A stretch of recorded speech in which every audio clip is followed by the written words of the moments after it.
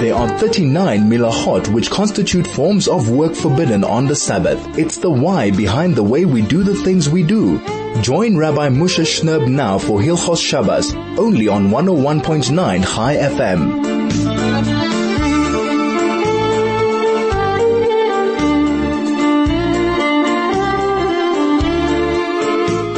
101.9 Chai FM. This is Soul to Soul on your radio, Erev Shabbos Kodesh, Parshat Vayechi-It Shin Pei Daled, and a very, very warm welcome to our entire radio family. Thank you so much. Whether you might be in Joburg, whether you're down in the Cape, I don't know where you might be, but I'm incredibly grateful if you made the effort to join us and be part of our show today, Erev Shabbos, as we prepare for another amazing, amazing Shabbos. Yes, it's a holiday Shabbos.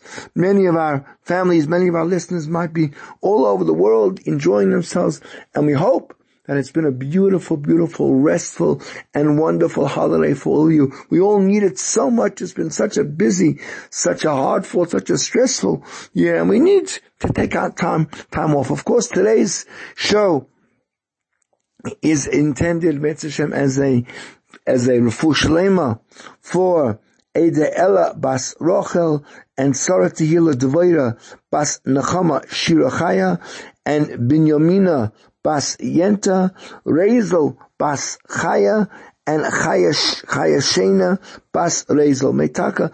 All of these people, and Chol Shar Chol Yisrael, all the Yidden here and abroad, and Chayolim and Eretz Yisrael, may all them be zeich as the schus of our Torah and all the other Torah and Chesed that's been done in Klal Yisrael amongst all the different, everywhere in the world, should they all be a schus for these people to have a refuah shlema. In the Parshat we're going to read this Shabbos, so Yaakov Avinu gives brachas to all of his children, and the penultimate brachas, of course, to Yosef himself. And he says, Bechois Avicha Gavru al Bechois Sarai. The blessings of your father surpassed the blessings of my parents.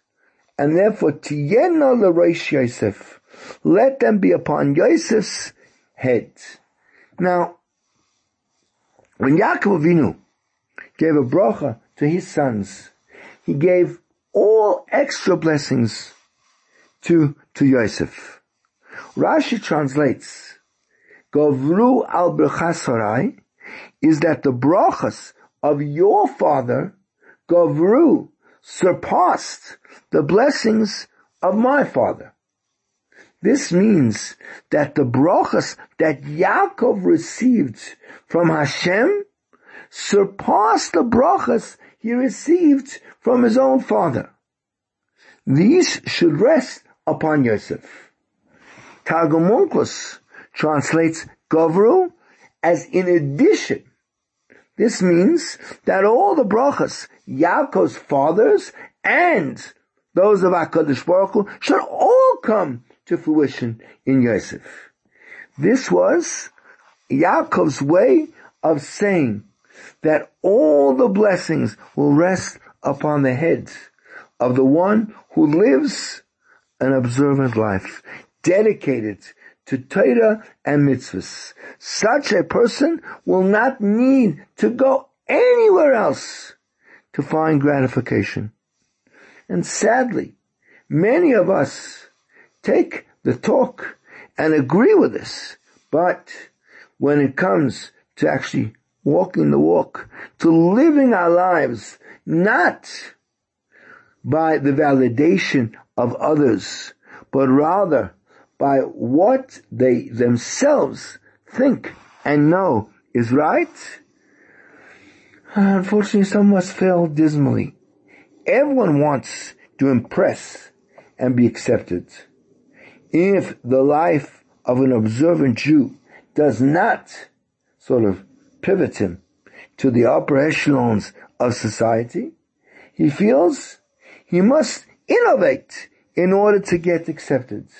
He needs and thrives on the accolades he receives from others. Their reviews of his lifestyle and work and endeavors, i.e., that which he does and how he lives, where he davens, right? The trips he takes, and schools, camps that his children go to, they sort of form the barometer of his personal success or failure. How very, very sad. Such a person will do almost anything to be accepted, to be sort of one of the chevra.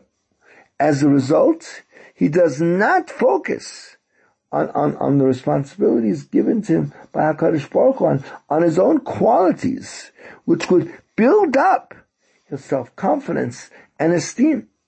Without this, he will never achieve a true fulfillment. Our work should be defined independently, and the choices we make in life aligned with our values and our passions. Worrying about what the enemy is going to say, so exchanges a lack of authenticity for sort of public acclaim. We are then left with shallow kind of fulfillment, because we are not pursuing what really matters to us. While public opinion is helpful and in some kind of instances necessary to truly succeed, one must strike a balance and not ignore personal values, goals, and our own aspirations. This is 101.9 Chai FM. The program is Soul to Soul. We'll be back in a moment. This is Hilchos Shabbos with Rabbi Moshe Shnerb, only on 101.9 Chai FM. 101.9 Chai FM. This is Soul to Soul, back on your radio. Erev Shabbos Kodesh, Parshat Vayechi-It, Tochain Pei Dalel, as we prepare for another amazing Shabbos, wherever we might be in the world. Listen to a medrash from Keheles Rabbah and Perek Zayin. He brings, look at the way, Rabbi Yochanan says, look at the way HaKadosh Baruch Hu sorts out payment for things that we do. What happened? Yaakov Avinu died in Eretz Mitzrayim. Who really should have taken responsibility for looking after Yaakov? Surely HaKadosh Baruch Hu. Because Hashem said to him, Anochi ereid imcha Mitzrayma, I'm going to bring you down. Anochi alcha gamalo, I'm going to bring you up. Yet, what happens? Came Yosef, and he grabbed the mitzvah. As it says, Vayal Yosef likborasav. Yosef went up to bury his father. Yosef also died in Mitzrayim. Who do you think really should have taken care of him? Surely the Shvatim, who he made them swear that they would take him out. As it says, Vayash by Yosef, Yosef made his brothers swear that when they left, they would take him out. Came Moshe, and he chapped the mitzvah. As it says, Vayikach Moshe's atzmos Yosef imoy. Moshe took the bones of Moshe. Moshe dies, and HaKadosh Baruch Hu takes care of him b'chvoidu v'atzum by himself. Shnerb, as it says, Vayikbar oisoi b'gai. Moshe, HaKadosh Baruch Hu buries Moshe Rabbeinu. Now, when the Medrash says that Moshe came and chapped the mitzvah, so this is already, we discussed it, it's actually well explained, because Yosef HaTzadik gave the right and gave the opportunity to anyone in Klal Yisrael to try to take care of bringing his holy body to Kvura and Eretz Yisrael. Right? It was an opportunity available to anyone. Moshe Rabbeinu came and he ran ahead of everybody else. Everyone else was busy gathering silver and gold from the Egyptians. In fact, as the Gemara says in Sotah Daf Yud Tanu Rabbanan, how precious mitzvahs were to Moshe Rabbeinu. Shekol Yisrael, Kulan Nisasku Bebiza. All of them were busy running around to all the Egyptians' houses, collecting all the stuff that they were told to borrow. And he was busy chopping mitzvahs. Shnerb says, Chochom leiv yikach mitzvahs. The clever person, he chops me, grabs mitzvahs. And he got the opportunity to take care of the Aron of Yosef and get it out of the Nile River. So that doesn't make sense. But what does it mean to say that when HaKadosh Baruch Hu promised Yaakov Avinu in last week's Parsha, I'm going to go down with you and I'm going to bring you up.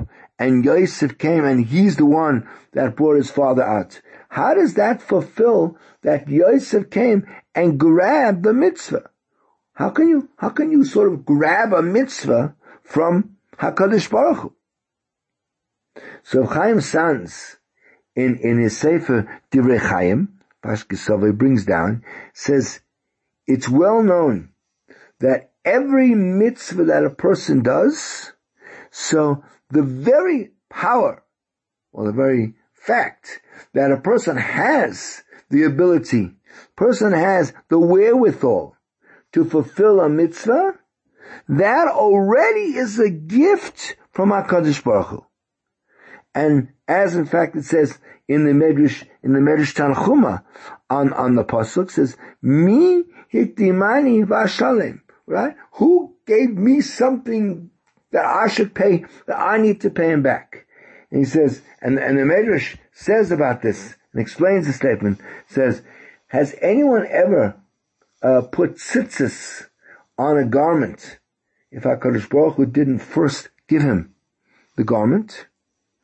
Right? He brings with all the mitzvahs. There's no mitzvahs we can do without having received the means and the ability to do that mitzvah from HaKadosh Baruch Hu b'chvoid v'atzma.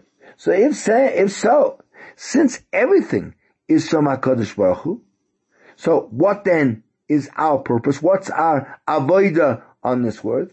And what are we going to get reward for doing on this earth? The work, the purpose of our being in this world is to choose, to make the right choices, right? That with things we choose with our good desire to fulfill the mitzvah. That's where we have the ability. We're given choices. You can do something good. Here, you have the ability to do that good. Are you going to do it or not? That's where our area of work is. To make the right choices and do the right things. Right? He sort of adds on and says even more, that even that which a person chooses with his own free will, let's say to fulfill a mitzvah, even that is not totally a decision made by himself. It's only that the fact that HaKadosh Baruch Hu helps him. Because if it wasn't for HaKadosh Baruch Hu helping him all the time, he wouldn't be able to do the choice. He wouldn't be able to even make the decision. In fact, as the Medrash says, as Reb Chaim Sadeh says, if so, no one can do anything, right? Even the little bit that he wants to do, well, without it being the Ratzon of HaKadosh Baruch Hu. And then HaKadosh Baruch Hu wants him. And then HaKadosh Baruch Hu helps him. And that is the Ratzon we have. In fact, the bottom line is, the only thing we have is, to our credit, is a desire. Once we want to do something, the ability to actually have the physical resources, the ability to have the energy, the ability to have the koyach, the ability to have the know-how, how to do it, all comes from HaKadosh Baruch Hu. So actually the only thing that we can get credit for is the desire to do a mitzvah. That's, in fact, the Ratzon. So it comes out that every single mitzvah that a Yid will fulfill, he actually is not even doing the mitzvah. Everything comes from HaKadosh Baruch Hu. And therefore, we don't deserve any rewards for the actual performance of the mitzvah. The only reason, the only basis that we can claim a reward for a mitzvah that we done is because we had a desire, an inner want, an inner push to fulfill that that mitzvah. And by the mitzvah of the burial of Yaakov Avinu, so it says all the Shvatim wanted to fulfill this mitzvah. Who would not have wanted to fulfill the mitzvah of burying their own father?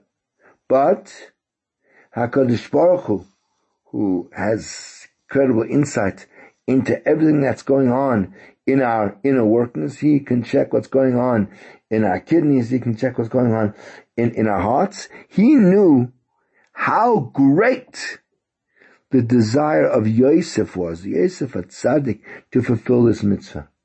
And he knew that it was even greater than any of the other brothers' desire. And therefore HaKadosh Baruch Hu sort of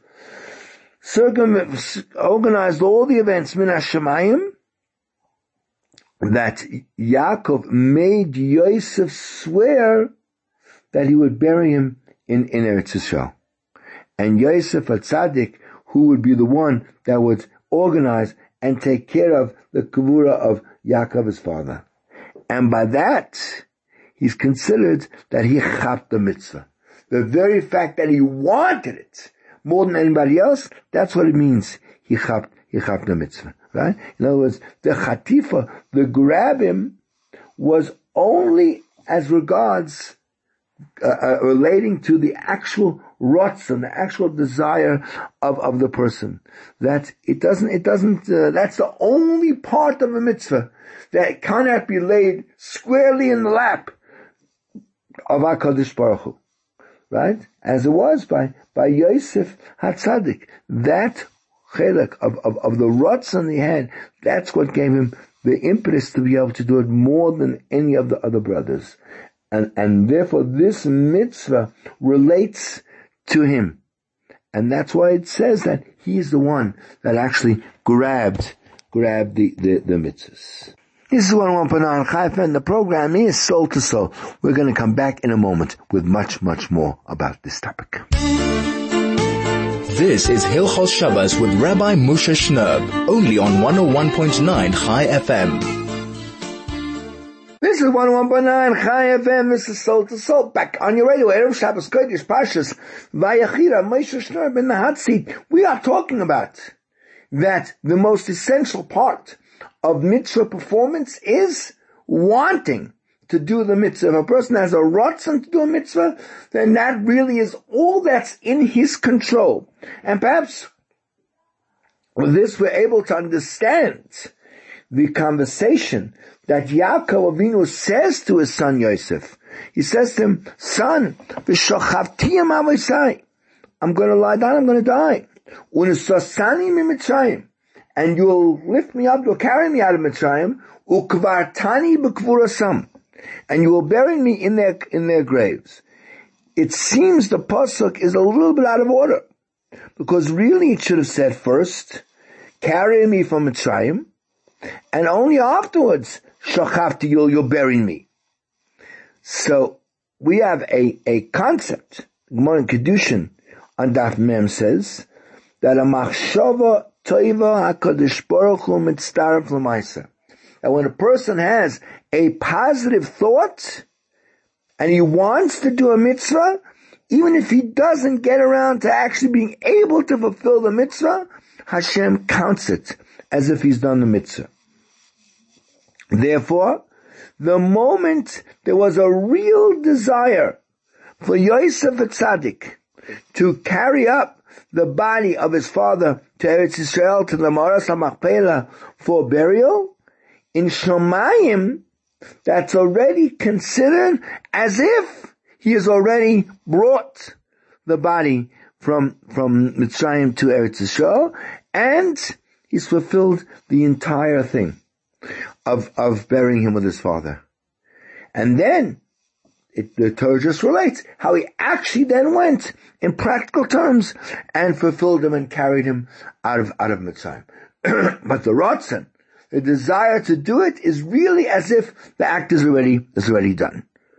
And this also may help us to understand a well-known Gemara in Megillah Daf Yud Gimel Amud Beis, where Rav Chia Ba'aba says, quoting Rabbi Yochanan, says, Hiktzif HaKadosh Baruch Hu Adoin al Avodav, Lasas Ritzayin Tzadik.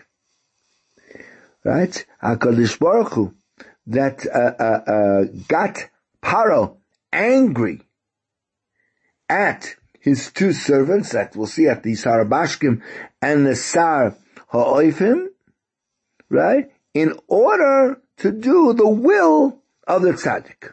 Who was that tzaddik? Yosef. As it says, V'sham itonu nar ivri eved. When the Sar Mashkim finally remembered Yosef after Paro had his own dreams, and he mentions this totally dismissive way of nar. He was a lad, he's nothing, he's a Jew, and he's an eved. Right? It was all so HaKadosh Baruch Hu could fulfill the ratzon of the tzaddik, the desire of that tzaddik. What does that mean? We have to understand what does it mean, the ratzon of the tzaddik. But what certainly means is that when Yosef, all the time that Yosef was in the jail, he lived with a strong, strong desire. I need to get out of here. I need to be free like every other person. What am I doing here? Why do I have to be here? Right? However, the ratzon of the tzaddik, the ratzon of a great person, what is the real internal desire of a tzaddik? Was not just get out of there and be free, was to be able to go out of there in order to have the opportunity to fulfill the ratzon of HaKadosh Baruch Hu, the will of HaKadosh Baruch Hu, with much, much, much greater opportunity. A jail in Mitzrayim is not a sort of a limitless place where you're going to find many, many opportunities to do mitzvahs, to learn Torah, to fulfill the will of HaKadosh Baruch Hu. Right? It's a very, very limited opportunity that he has in the jail to be able to do the will of Hashem. And therefore Chazal stressed this, that Hashem turned over the world and made the Saramashkim and Saraifim commit these errors which angered their master Paro, and he threw them in jail. All of it was to do the will of the tzaddik. That Yosef HaTzadik is not like any other of the prisoners who just want to get out of there, just so they can be free, and just they can do what they want, right? To go free for freedom's sake alone. But by Yosef, this was an internal desire in order to be able to fulfill the Torah and the mitzvahs, something which was so impossible for him to be doing when he was incarcerated. And because of the great desire, because of this great ratzon of Yosef HaTzadik to do the will of Hashem, of his Creator, he was Zayche, merited that his whole life, his whole essence became one big shtick of ratzon, of desire. And he was Zayche to be able to complete in his life this, the development of this midah of ratzon. And that helps us perhaps to understand an insight of this Vasem Esachusi Yogan Aleinu in last week's Parsha, where he says that on every single Shabbos Kodesh, on every Shabbos of every single year, every Yiddish neshama, every neshama of every single Jew gets an arousal of a ratzon, a desire to approach, a desire to come closer to Aviv Shebashamayim. And this he gets from Yosef HaTzadik. Because Yosef was the ultimate chukka, the ultimate desire, the ultimate force pulling with fire, with a burning fire to come close to HaKadosh Baruch Hu. And therefore, says the Shekhinah helps us even when we're in Golus, which seems so far away from anything ruchnius. In the schus of the Shabbos, it doesn't matter where you are. It doesn't matter what's happening to you. There's stories of people who survived the most terrible situations. How did you survive? I don't know. But I sang Zemiris every Shabbos. I was sitting in a jail. I was sitting in a hospital. I was sitting, who knows where I was. And it was still Shabbos. I still felt the tremendous desire to celebrate Shabbos as in whatever way I could.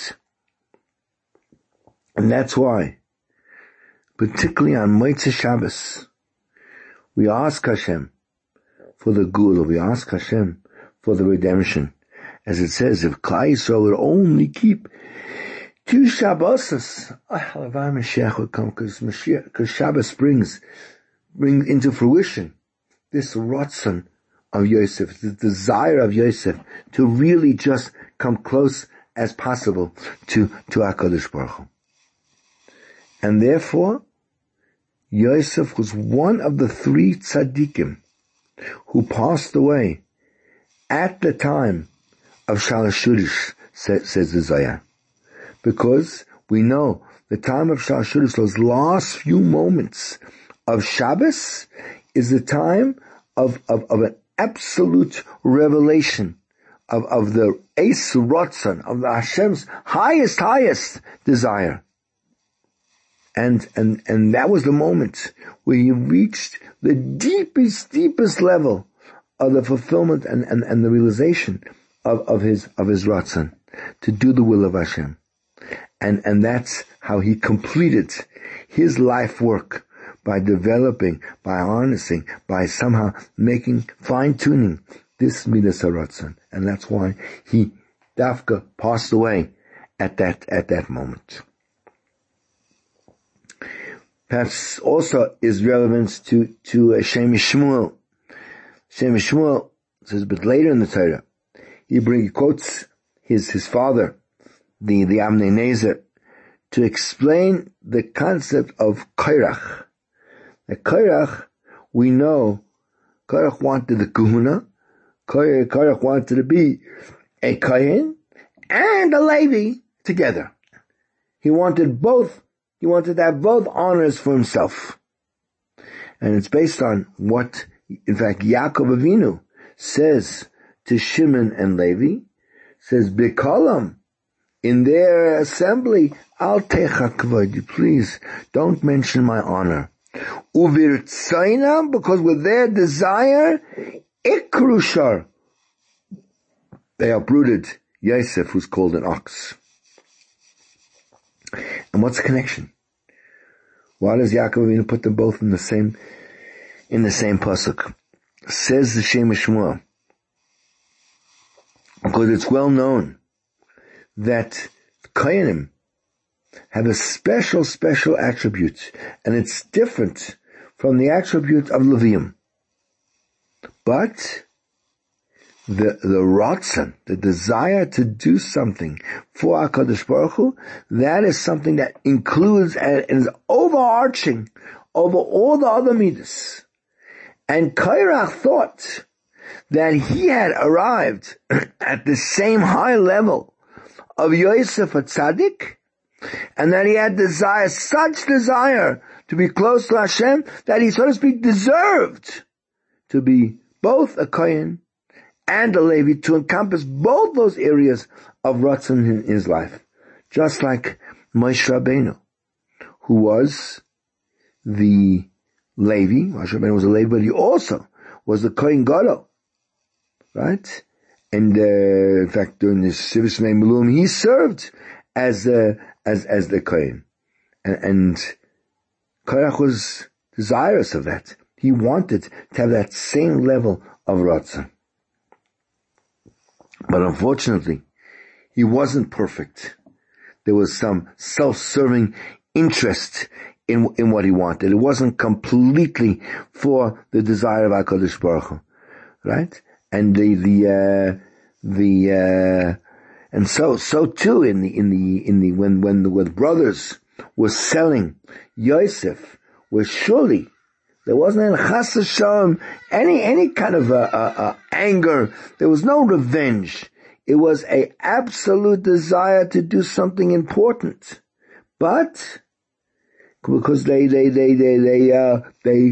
judged Yosef Atzadik to be a roidef, as the Sfarim say. He was usurping the kingdom from Yehuda, which he had no right to do as far as they thought. And therefore it says, uvirtsoinam, right? It says, with their desire, ikrushar. It wasn't ba'apam. It wasn't that their anger caused them to sell Yosef. It was, B'tzoin was a real desire to do the right thing. And that was what sort of was the undermining of Korach. Korach could never reach that level because there were some personal feelings and desires within his Ratzon, and that impugned it, and that caused it to be make him incapable of achieving what it is that he wanted to achieve.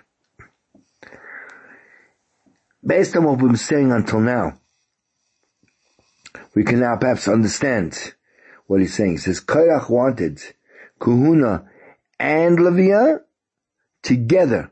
Why? Because he thought that he had successfully navigated the work he had to do to harness completely this Midas HaRatzon.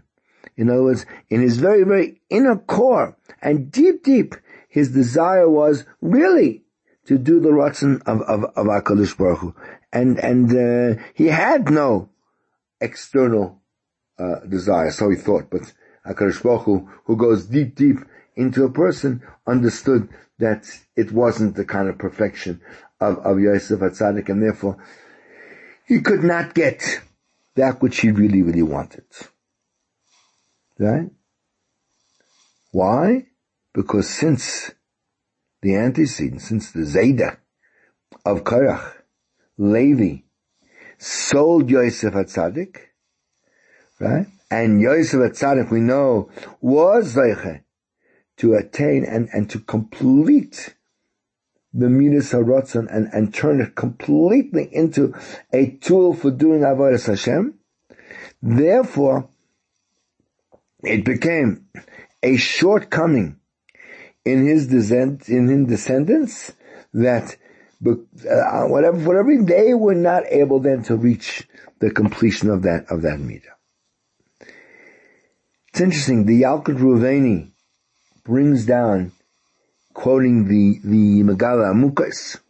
He says the whole concept of the sale of Yosef, right, is where they saw that a descendant of Yosef was going to be Yerovam ben Nevat, Yerovam, who would be the king that would divide Klal Yisrael, who would introduce idol worship into Klal Yisrael. And he says, in fact, if you take the word Yerovam has the same numerical value as Merkava Tumah, the chariot of all that is impure, or if you like, it has the same numerical value as the word Kelev Ra, a bad dog.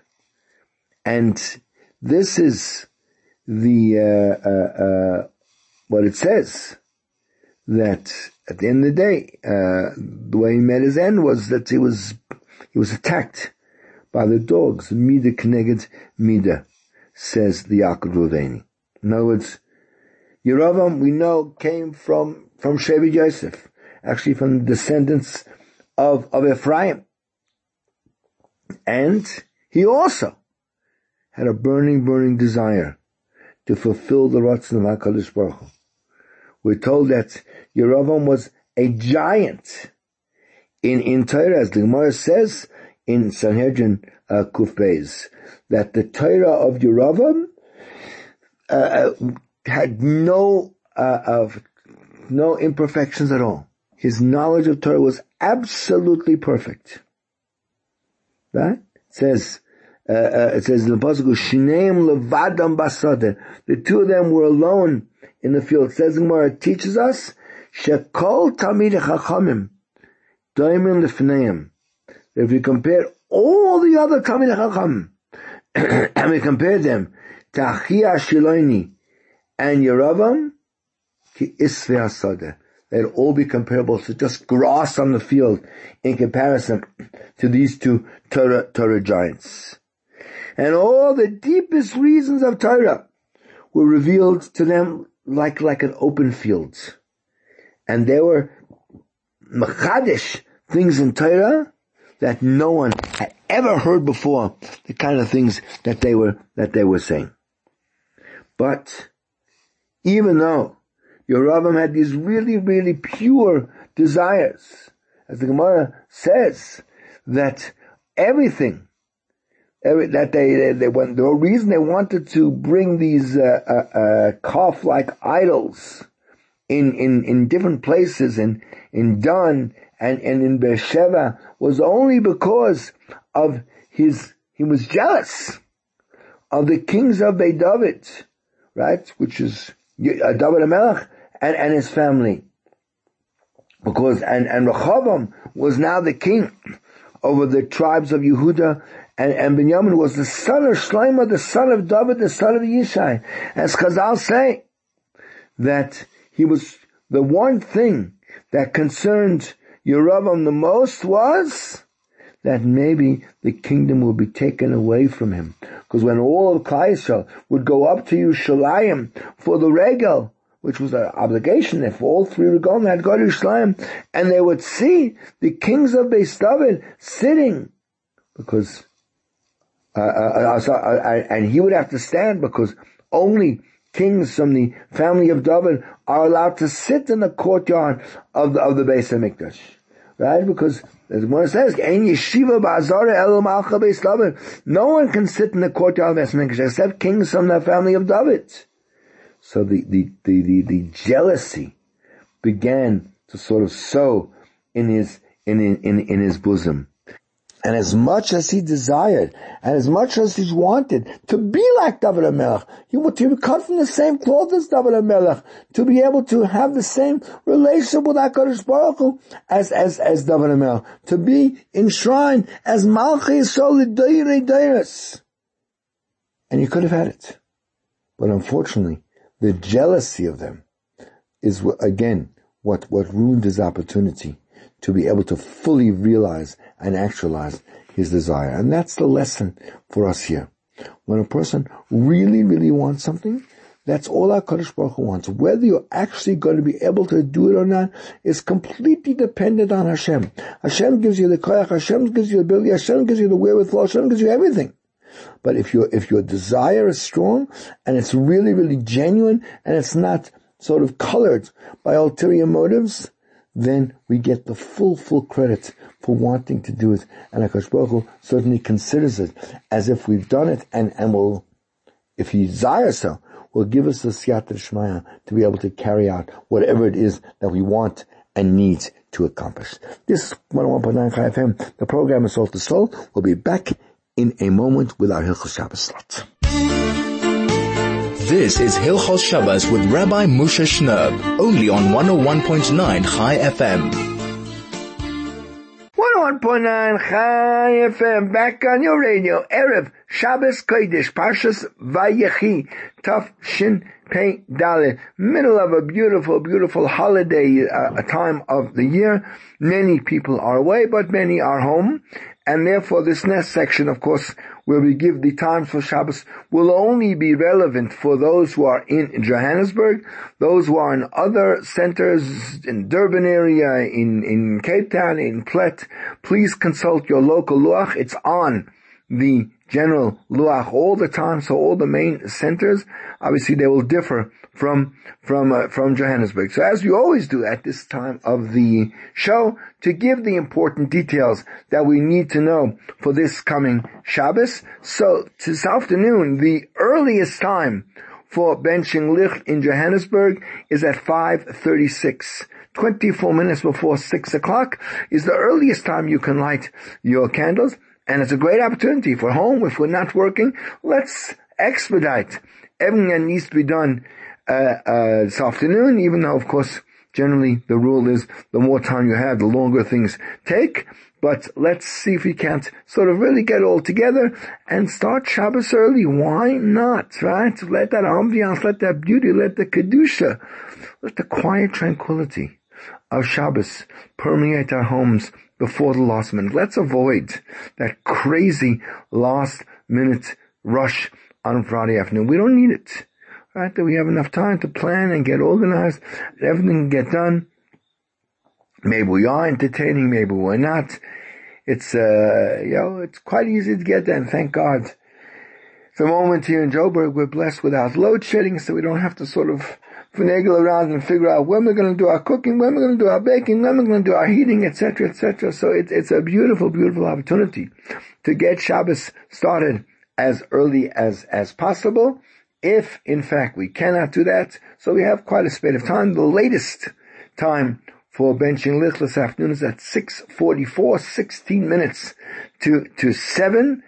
Obviously, many shuls take on Shabbos earlier at the sort of the standard summertime of 6:15, and then you have to find out when it is that your particular shul would get to Mizmor Shiri on Shabbos. If it would be before 6:44, then you would need to make sure that your candles are lit and your Shabbos is absolutely ready before that time. 6:44 is the absolute latest for being Makabel Shabbos. Please do not rely on the time after after candlelighting before sunset, because as I always say, that is just for real dire emergencies where a person cannot get home or whatever, it needs those extra minutes. Otherwise, we regard 6:44 as the absolute latest time for doing Malach on Shabbos. By that time, the keys should be away, the car is parked or in shul.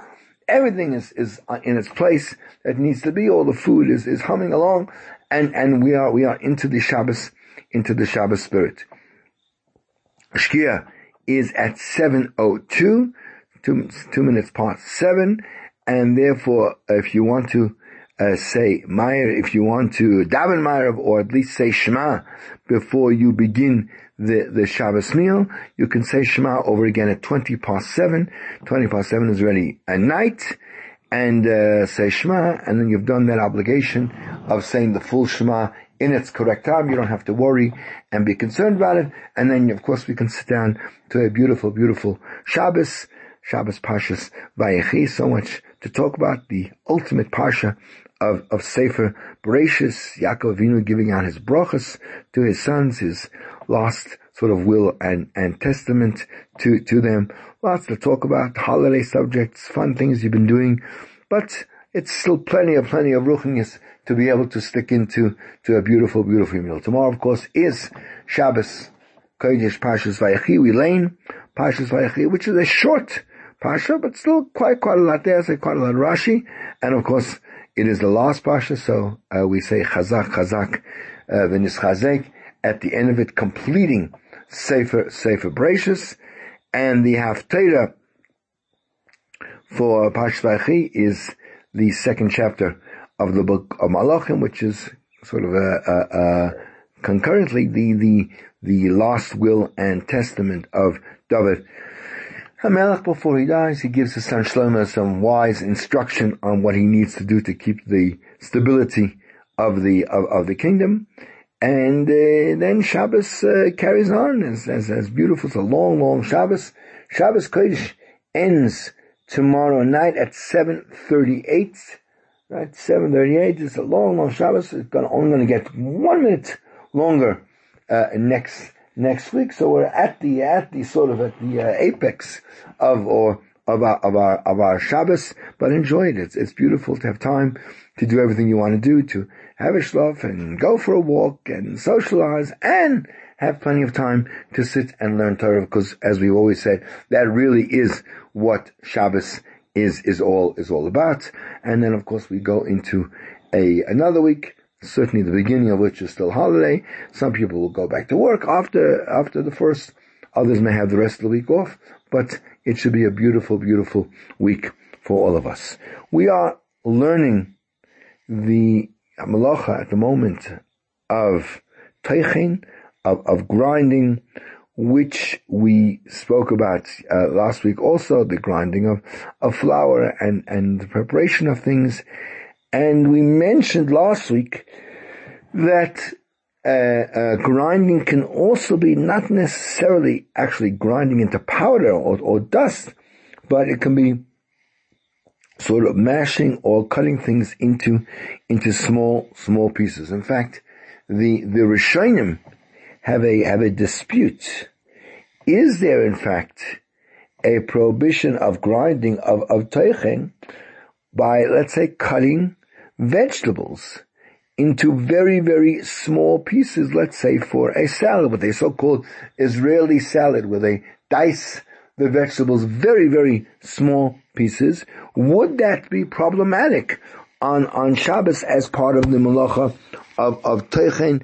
It's not quite into dust or teeny pieces, but it's certainly small enough. So there are some who say that since that there is definitely a positive purpose in cutting these vegetables into quite small pieces, so then yes, then that is definitely a thing that's being done quite intentionally, and the prohibition of grinding would apply. But most of the Rishonim, so the prohibition to cut vegetables is only when you are unable to eat them without cutting them. For instance, if you cut them in order to cook them, then that might be an act of Tochain, because it needs to be done in order to then be able to prepare them. But if, let's say, all the vegetables are kind of edible as they are now, sort of raw in their present state, so then in that situation, these opinions hold that in cutting them, there's no prohibition at all. So these are the two opinions. Practically speaking, what do we do? So therefore, since the argument again applies to one of the malachas means that it is a potential prohibition of a Torah law. So therefore, one needs to take into account the opinion of the more strict Rishonim, and therefore we take on that it's forbidden to cut vegetables into very small pieces for a salad, and that's how the Shulchan Aruch paskins in Siman Shin Chaf Aleph. But however, if we're preparing the salad just before a meal, which you already defined as sort of in the last half hour before the meal, so then even those who are strict will allow it. Why? Because when I'm doing it in that way, so then it's not, the cutting of the vegetables is not done in the normal way that the malacha is done, which is sort of, for long term. It's done here as being part of eating. You're doing it right before the meal. And we said a person is allowed to take his food on Shabbos, and eat it when it's cut into very, very small pieces. And that's brought by the Ramah, quoting others, the Rashba and the Beis Yosef, again in Shin Chaf Aleph. L'chatchila, it would be best that even someone who's preparing a salad for a meal that's about to happen, so again, don't cut it into especially small pieces, as the Mishnah Berurah, but sort of in normal pieces. It can be small, but doesn't have to be, or shouldn't you maybe use minute pieces on Shabbos. Okay, we're going to come back with some closing notes in a moment. This is 101.9 Chai FM. The program is Soul to Soul, and this is the greatest Jewish radio station in all of Africa. This is Hilchos Shabbos with Rabbi Moshe Shnerb, only on 101.9 Chai FM. 101.9 Chai FM, soul to soul, back on your radio, Erev Shabbos Kodesh, Parshat Vayechi-It Tochain Pei Dalin. We are finishing up this week's show. We are talking about the laws of Tochain, of grinding food and preparing it for Shabbos.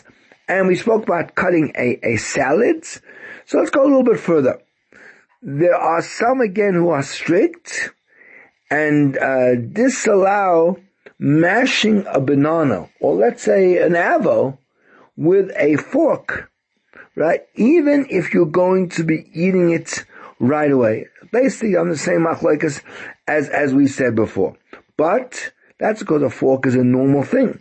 But let's say to do it with a spoon, there you would be allowed to mash it, because that's not the usual way. It's being done with a shini, with an unusual way. Again, lemaisa, the halacha is like those who are strict, and we don't allow mashing a banana with a fork or an avo, even if we're going to use it for immediate consumption, because you already learnt that the issur of grinding is not when you're preparing it for food for immediate use, but on the condition that you should not be using a kind of vessel that is normally used for mashing. Forks are generally used for mashing, so therefore, even if it's just prior to a meal, to use something that's normally used for mashing would not be appropriate, but a spoon would be fine to use. One would be allowed to use a knife to cut sort of a very, very hard piece of roasted meat into small pieces, and right, even if that's not for immediate consumption. And the same thing would be, let's say you have hard cheese, you can cut that into small pieces. Similarly, you are allowed to kind of take a hard egg and mush it as you want, even with a fork, right? But the truth is, even when we do allow one to cut or to crumb something, one shouldn't do it again with a type of utensil that is normally used for grinding, right? To use a grater, one certainly shouldn't use, says the Shulchan Aruch in Shin Chavav. But you'll be allowed to use something that is normally used for cutting large pieces. Therefore, I can take a knife, which let's say I usually use to cut large slices, let's say of hard cheese, right? That I can use, or I'd be allowed to use with a egg slicer, right? Because those pieces come out quite large, and you can you can cut into slices. That's definitely not called dak. That's not called very, very small, and that shouldn't be a problem at all. Also, you'd be allowed in such a mean to take a knife and obviously cut bread into slices. That certainly is mutter. So that gives a little bit of an insight into that melacha. So all that's left for me at the moment is to thank you all for taking time on a beautiful holiday Friday to listen to the show. Hopefully we learned something. Hopefully we were inspired. And just to wish you all a beautiful rest of your holiday, and to each and every one of our radio family, a good, gesund, and geschmack des Shabbos. Kol tov.